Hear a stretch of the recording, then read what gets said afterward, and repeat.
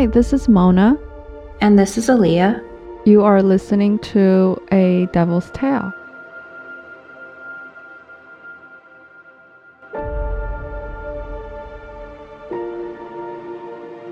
Today's story happened in the capital of Indonesia, Jakarta. The case was a national sensation, and to this day, a lot of Indonesians still debate whether the suspect did it or not. Jessica and Mirna both are from wealthy families in Jakarta. After college, Mirna decided to go to Australia because her boyfriend was in Melbourne. Mirna and Jessica ended up applying and going to the same graphic design school in Sydney. It was there the two met and became very close friends. During this studying abroad adventure, Jessica and Mirna did everything together. After graduation, Jessica found a decent design job in Sydney and decided to stay in Australia. Mirna, on the other hand, went back to Jakarta to help her family with their businesses. Mirna quickly became a socialite and was doing extremely well in life.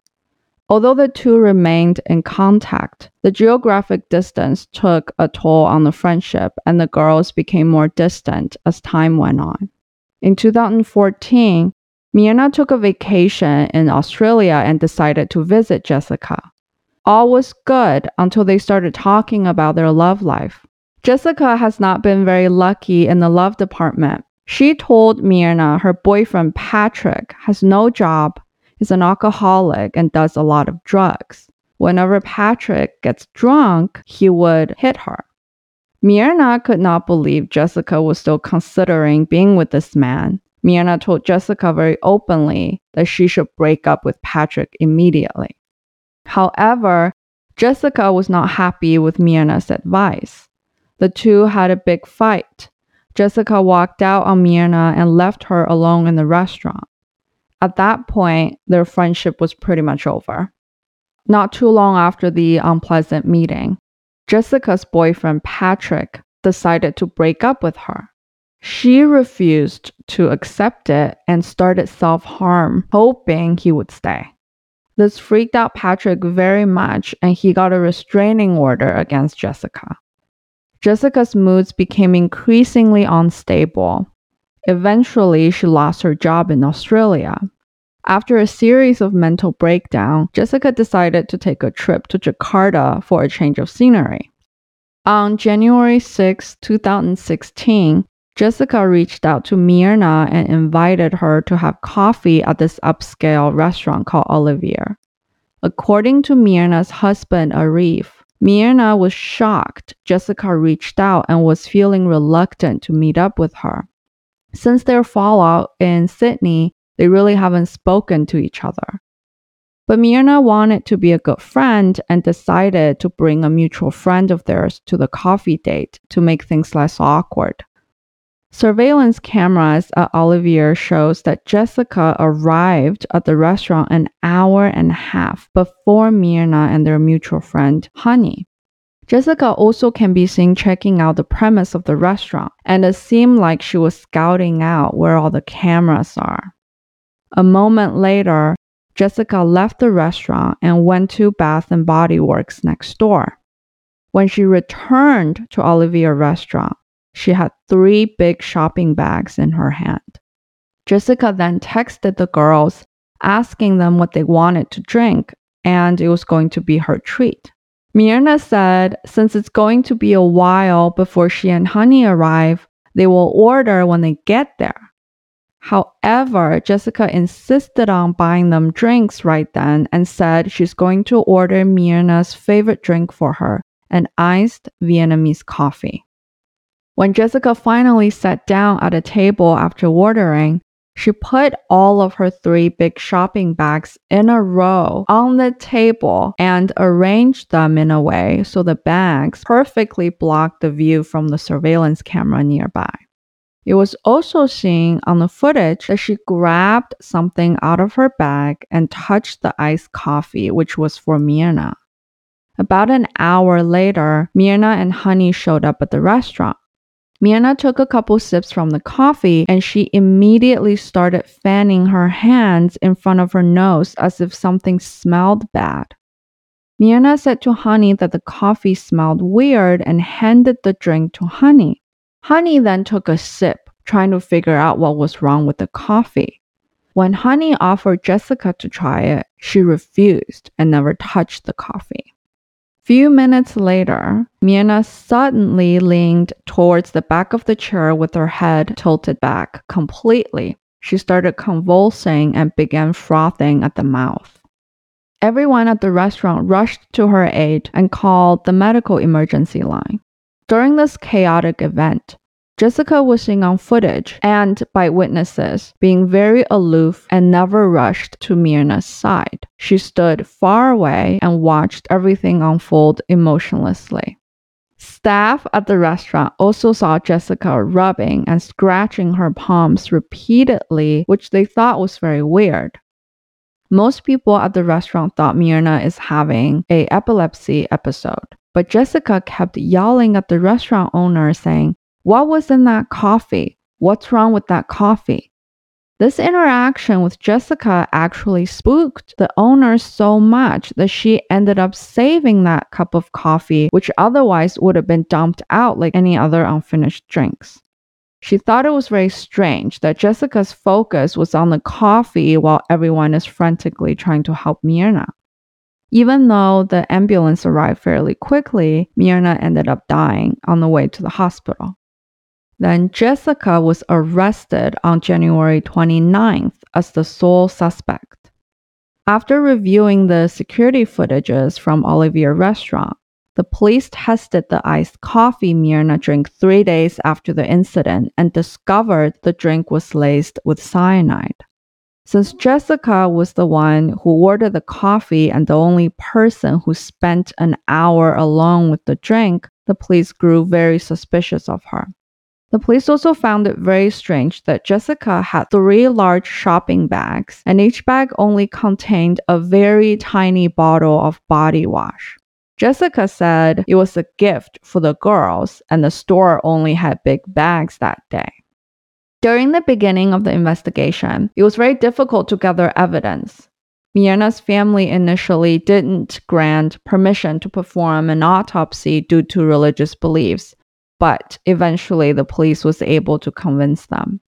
The forensic doctor who testified at Jessica's trial said Myrna's intestines had signs of irritation that could only be caused by a corrosive substance like cyanide or arsenic.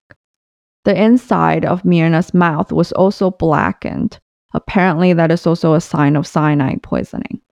On January 6th, Olivier restaurant served 10 cups of the same coffee throughout the day. Only Myrna's had cyanide reaction.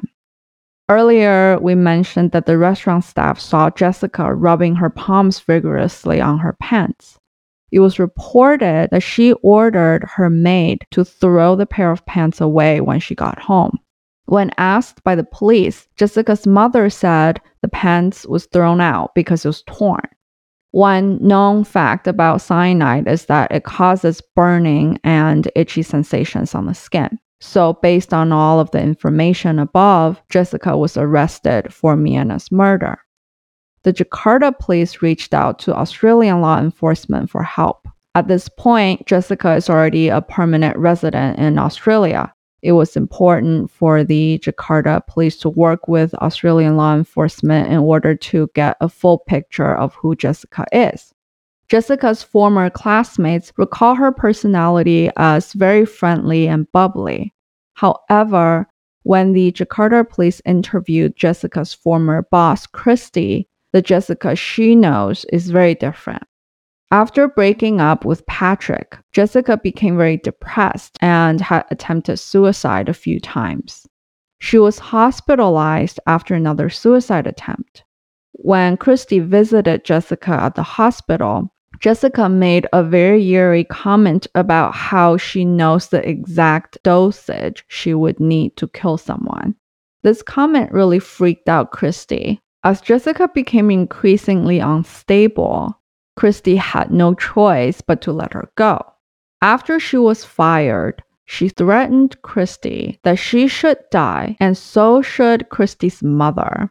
At the end of the interview, they believed that Jessica definitely is capable of being a vile person and carry out an evil act. They believe that she has been very angry with Myrna and jealous of the fact that Myrna's life was going so well. During the trial, the prosecutors called a lot of witnesses to the stand to support their theories. Most of them were psychologists and pathologists. With the psychologists, the focus was to build a picture of Jessica's mental state and also to examine Jessica's behaviors at the Olivier restaurant through the security footages. With the pathologists, the focus was on the physical evidence presented by the drink and Myrna's body. However, the trial became very controversial very quickly. The first being, there were allegations that senior Indonesian police officers refused to allow Jessica's lawyer to accompany her during questioning. The police has denied the allegation and said they asked the lawyer to leave the room to prevent him from influencing Jessica's statements. Apparently, Indonesian law enforcement is known to be quite corrupt, and a lot of locals don't have much faith in the judicial system. Another aspect of the controversy was that due to Myrna's family's religious belief, an autopsy was not granted in the beginning. The defense lawyers believed that the physical evidence changed through time. The fact that Myrna's body was autopsied much later meant the evidence could be less accurate. The toxicology test conducted 70 minutes after Myrna's death also didn't find any trace of cyanide in her urine, bile, or liver. The test only showed a small amount of poison in her stomach. One of the pathologists believed that the trace is from common preservatives found in prepackaged foods. An Australian pathologist also testified and said that the amount of cyanide found in the coffee is not enough to kill a person. He believed a much larger dose would have been needed. He also pointed out that typically the onset of cyanide poisoning occurs up to 30 minutes after ingestion, not 2 minutes as seen in the surveillance footage. He said Myrna's body was also missing some typical indications, such as red skin and the smell of cyanide. The defense lawyers also pointed out that their mutual friend Honey also tasted the coffee but has remained healthy. There's an episode about this case by 60 Minutes Australia. In the episode, the reporter interviewed one of the world's top toxicologists, Ian White, about the cyanide dosage. He said 1 teaspoon is enough to be lethal. When asked about the fact Myrna had no cyanide in any other organs but her stomach, Ian said, "That is not at all unusual. You have still got to explain the cyanide in the stomach. You have got cyanide in the drink, cyanide in the stomach. You have got someone who collapses in a way that cyanide causes." The defense lawyers believe that the trial was unfairly conducted. They felt the media and police have painted Jessica as an evil person. Also, the lack of direct evidence connecting Jessica to the crime is a little bit concerning. Since the shopping bags perfectly block the view of the table, no one can be 100% certain what Jessica did or did not do to the drinks during the hour she was alone.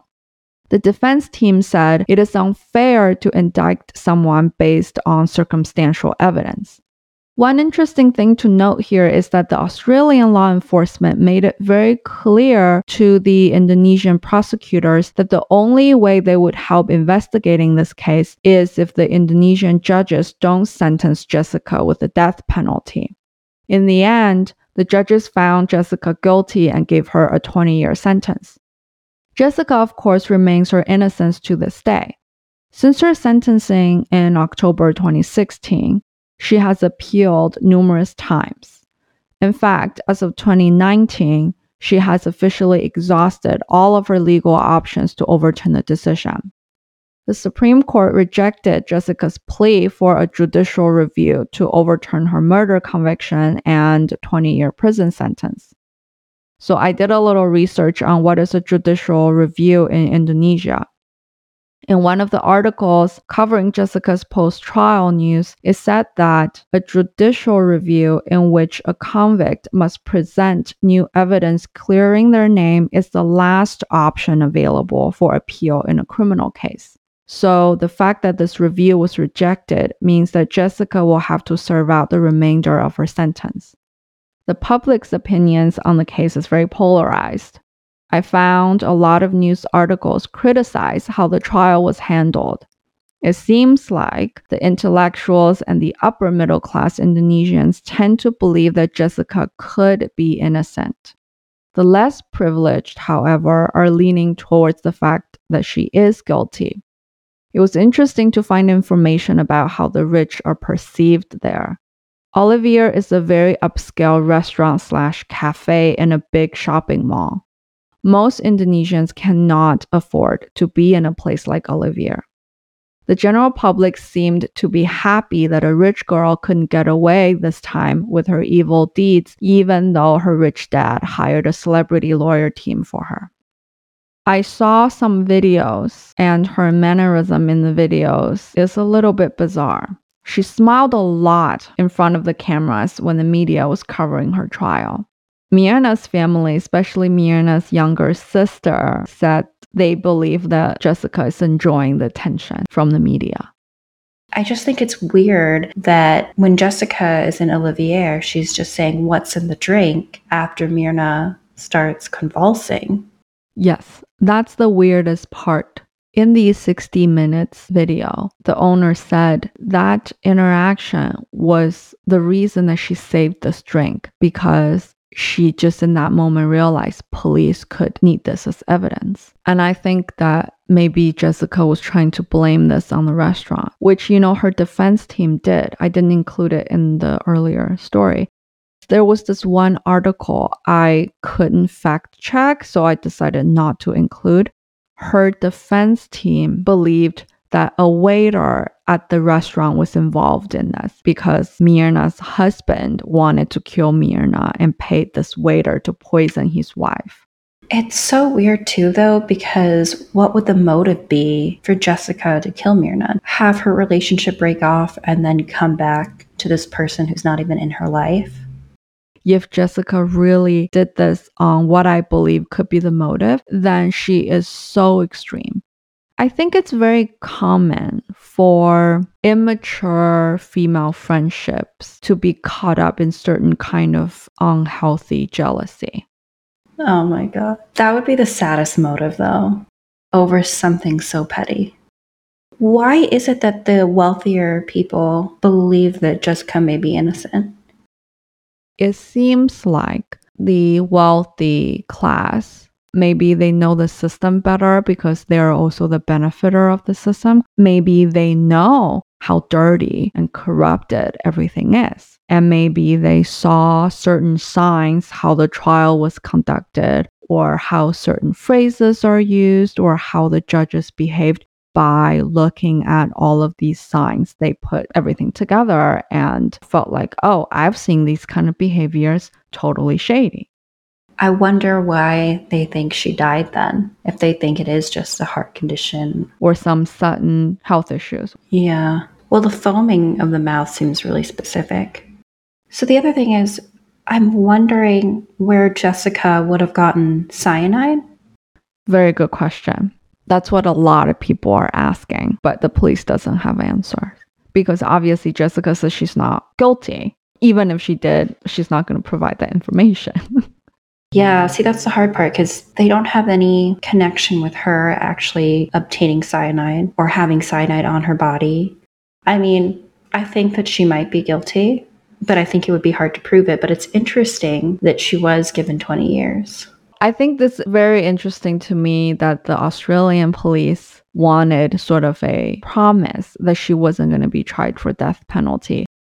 My suspicion is that they have realized that although the circumstantial evidence really points to Jessica, but it's not direct evidence and you have no confession. Yeah, the other thing too is it's international. Yes. the only reason that pushed me 10% over to she could be guilty is so her former boss is an Australian woman. Jessica happened to meet at work. So I don't see why she would make up this comment about Jessica saying this really random thing about killing someone with the right dosage. Yeah, that's so specific. Right, exactly. There were people online. Their theory was maybe Myrna's family and Jessica's families are business rivals. Of course, Myrna's family didn't sacrifice their daughter or something, but maybe they did push to have Jessica be guilty because then they can, I guess, take out the business rivalry. But to me, it doesn't really make sense. I couldn't find any family background on Jessica, so I don't know if she has siblings, but most of the time, girls don't take over the business. It usually goes to the son. Exactly. And it doesn't seem like taking Jessica out of the picture really would do anything to her family business. I don't think so. And I feel like that's something that you should be able to easily verify if that was the case. So that feels like more conspiracy theory. Totally. Oh, there are so many theories. So if you have to give a verdict. If I had to give a verdict and it's in a court of law and it's not just my opinion, I guess it's depending on how they want me to make that decision, but I might go with not guilty, even though I think she's guilty. Because the possibility of not guilty is too large for you? Yeah. And even though there's a lot of evidence, there is enough in the defense where it makes me question the evidence. Like her playing around with her hands or like itching her hands, that could just be a nervous, reaction to it. Honey had the drink as well and she didn't get poisoned. The toxicology report said it wasn't enough to be in her and it could be food preservatives. I mean, if all of those are true, those are all enough for me to have enough doubt in my mind where even if I think she's guilty, I'm going to say she's not. Yeah, I think for me, I'm pretty much in the same boat. It's just if you actually have to make a legal decision, you don't feel comfortable. Yeah. Sending someone to jail and even perhaps death penalty, that's a whole different level of standards.